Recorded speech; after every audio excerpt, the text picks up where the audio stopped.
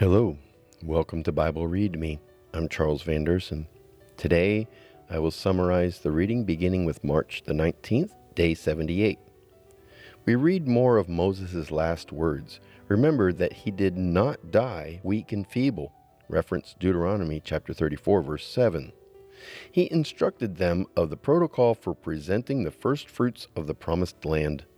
This included that everyone recite their history from Jacob, the wandering Aramean, to the receiving of their promised abundant harvest.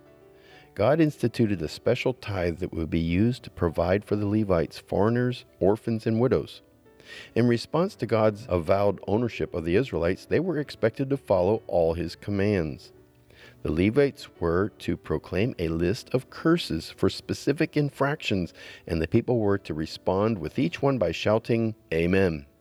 Moses taught the Israelites that through their obedience, God would bless them in every way. But he gave much more gruesome and detailed description of the progressively horrific curses that God would inflict on rebels. Interestingly, God designed that the delivery of the blessings or curses would be decided by the Israelites' response to him through their acts of faith or disobedience, respectively. March the 20th, day 79. We read Moses' review of the covenant between God and Israel with God's affirmation that although the people said yes with their mouths, their actions will ultimately prove that their hearts said otherwise.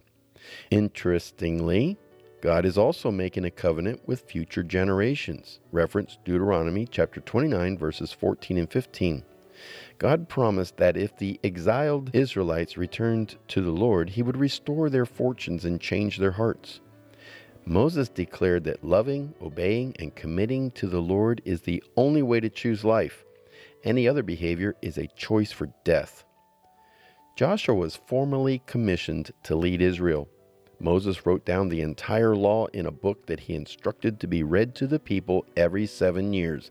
And since their disobedience was sure, Moses composed for them a song that would be number 1 on the Hebrew top sacred music charts for eternity.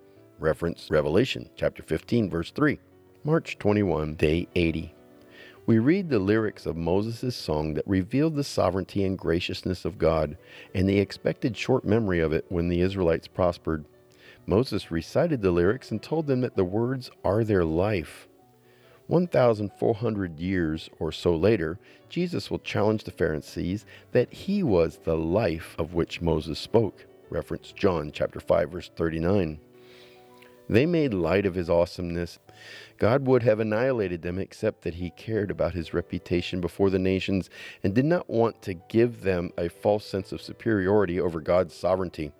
In the same way that the Israelites provoked God's jealousy by their idol worship, God foretold how he would provoke their jealousy by saving the Gentiles, making a people, quote, who are not even a people, end quote. Compare Deuteronomy chapter 32, verse 21, with Romans chapter 10, verse 19, and Romans chapter 11, verse 11. Finally, Moses composed Psalm 90 and was advertised in the title as a man of God by the compiler of the Psalms. But the first time the phrase was used is actually found in Deuteronomy chapter 33, verse 1. March 22, day 81. We read how Moses, the first Bible character to be called the man of God, blessed each tribe. Like Jacob, there are nuggets of insight found in each one. He noted that the Levites were more devoted to God than their own disobedient families at the golden calf scene. Reference Exodus chapter 32, verses 25 through 29. Moses then climbed Mount Nebo to Pisgah's peak to see the promised land. God buried him in an unknown location, probably to keep Satan from using his body to deceive the Israelites. Reference Jude 9.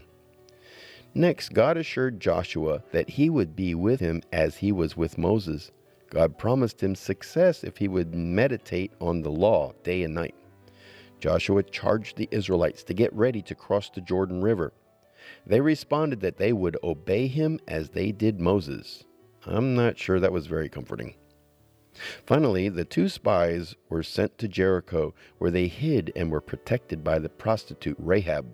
Moses, the greatest of all the Old Testament prophets, is the only man in the Bible to be buried by God, and the only man to appear on earth after his death 1,400 years later, without a resurrection, unless you would prefer to also count the witch's conjuration of the prophet Samuel before King Saul in 1 Samuel chapter 28, verse 12. Moses died strong and alert at the age of 120. March 23, day 82.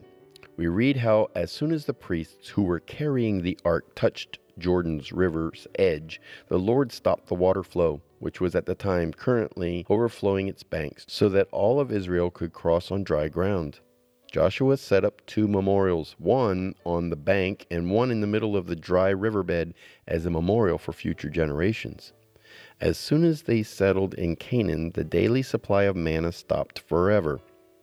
I wonder what the women and children who were left on the eastern side thought when it suddenly stopped coming. Joshua reinstated the circumcision ritual that had been neglected since the Exodus. Next, Joshua was confronted by the Lord himself and received his unusual battle plan with clear instructions that the plunder was to be set aside for destruction and that the objects of silver, gold, bronze, and iron were to be brought into the Lord's sanctuary. After the victory, Rahab's household was spared and Joshua pronounced a curse against anyone who would rebuild Jericho. This curse was fulfilled in Kings chapter 16, verse 34. March 24, day 83. We read how the Israelites treated God like a good luck charm and learned through much pain and embarrassment that they were nothing without God's leadership. Achan's greed and thievery cost him and his family their lives. Even all his animals and possessions were stoned and burned. I imagine the families of slain soldiers that were unnecessarily defeated at Ai were the first to throw the stones. If only Israel had consulted God before attacking. Remember Numbers chapter 27, verse 21. The outcome probably would have been much better. But even after the event, they still had not learned. Soon thereafter, they fall prey to the Gibeonites' deception, because again, they failed to consult God. Reference Joshua chapter 9, verse 14.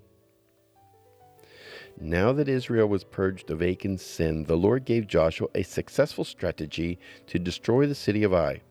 After that, Joshua built an altar to the Lord to renew the Lord's covenant through sacrifices, the inscribing of the law into the stones of the altar, and by reading aloud every word that Moses had written. A note about the Gibeonites. Their name will come up again as King David will avenge them for King Saul's violation of this covenant, to the dismay of Saul's 7 sons, of course. Reference 2 Samuel chapter 21, verses 1 through 14. March the 25th, day 84. We read how Israel's newly arrived presence in Canaan disrupted the balance of power between the nations, and Israel's first ally was now the target of attack by her neighbors. God used this situation to destroy 5 southern nations. It was during this battle that Joshua prayed, and the sun stopped its course in the sky to provide more daylight over the Israelites to help them gain the victory. Then they defeated the northern kings, including the previously feared giants that the 10 evil spies told about, and those east of the Jordan. God ordered that all the enemy horses were to be hamstrung and the chariots burned. I don't know why. Maybe it was to keep the Israeli army dependent on God rather than on the capture and use of their enemies' advanced military technology for victory. A key phrase that is important to remember is, quote, Joshua conquered all these kings in their land in a single campaign, for the Lord, the God of Israel, was fighting for his people, end quote. Reference Joshua chapter 10, verse 43. In the same way, our trust is woefully misplaced if we credit our safety to our own military power in the USA over all reliance on God's sovereign will. This ends this week's reading. My next episode will begin on March the 26th, day 85. I look forward to your visit then. God bless you.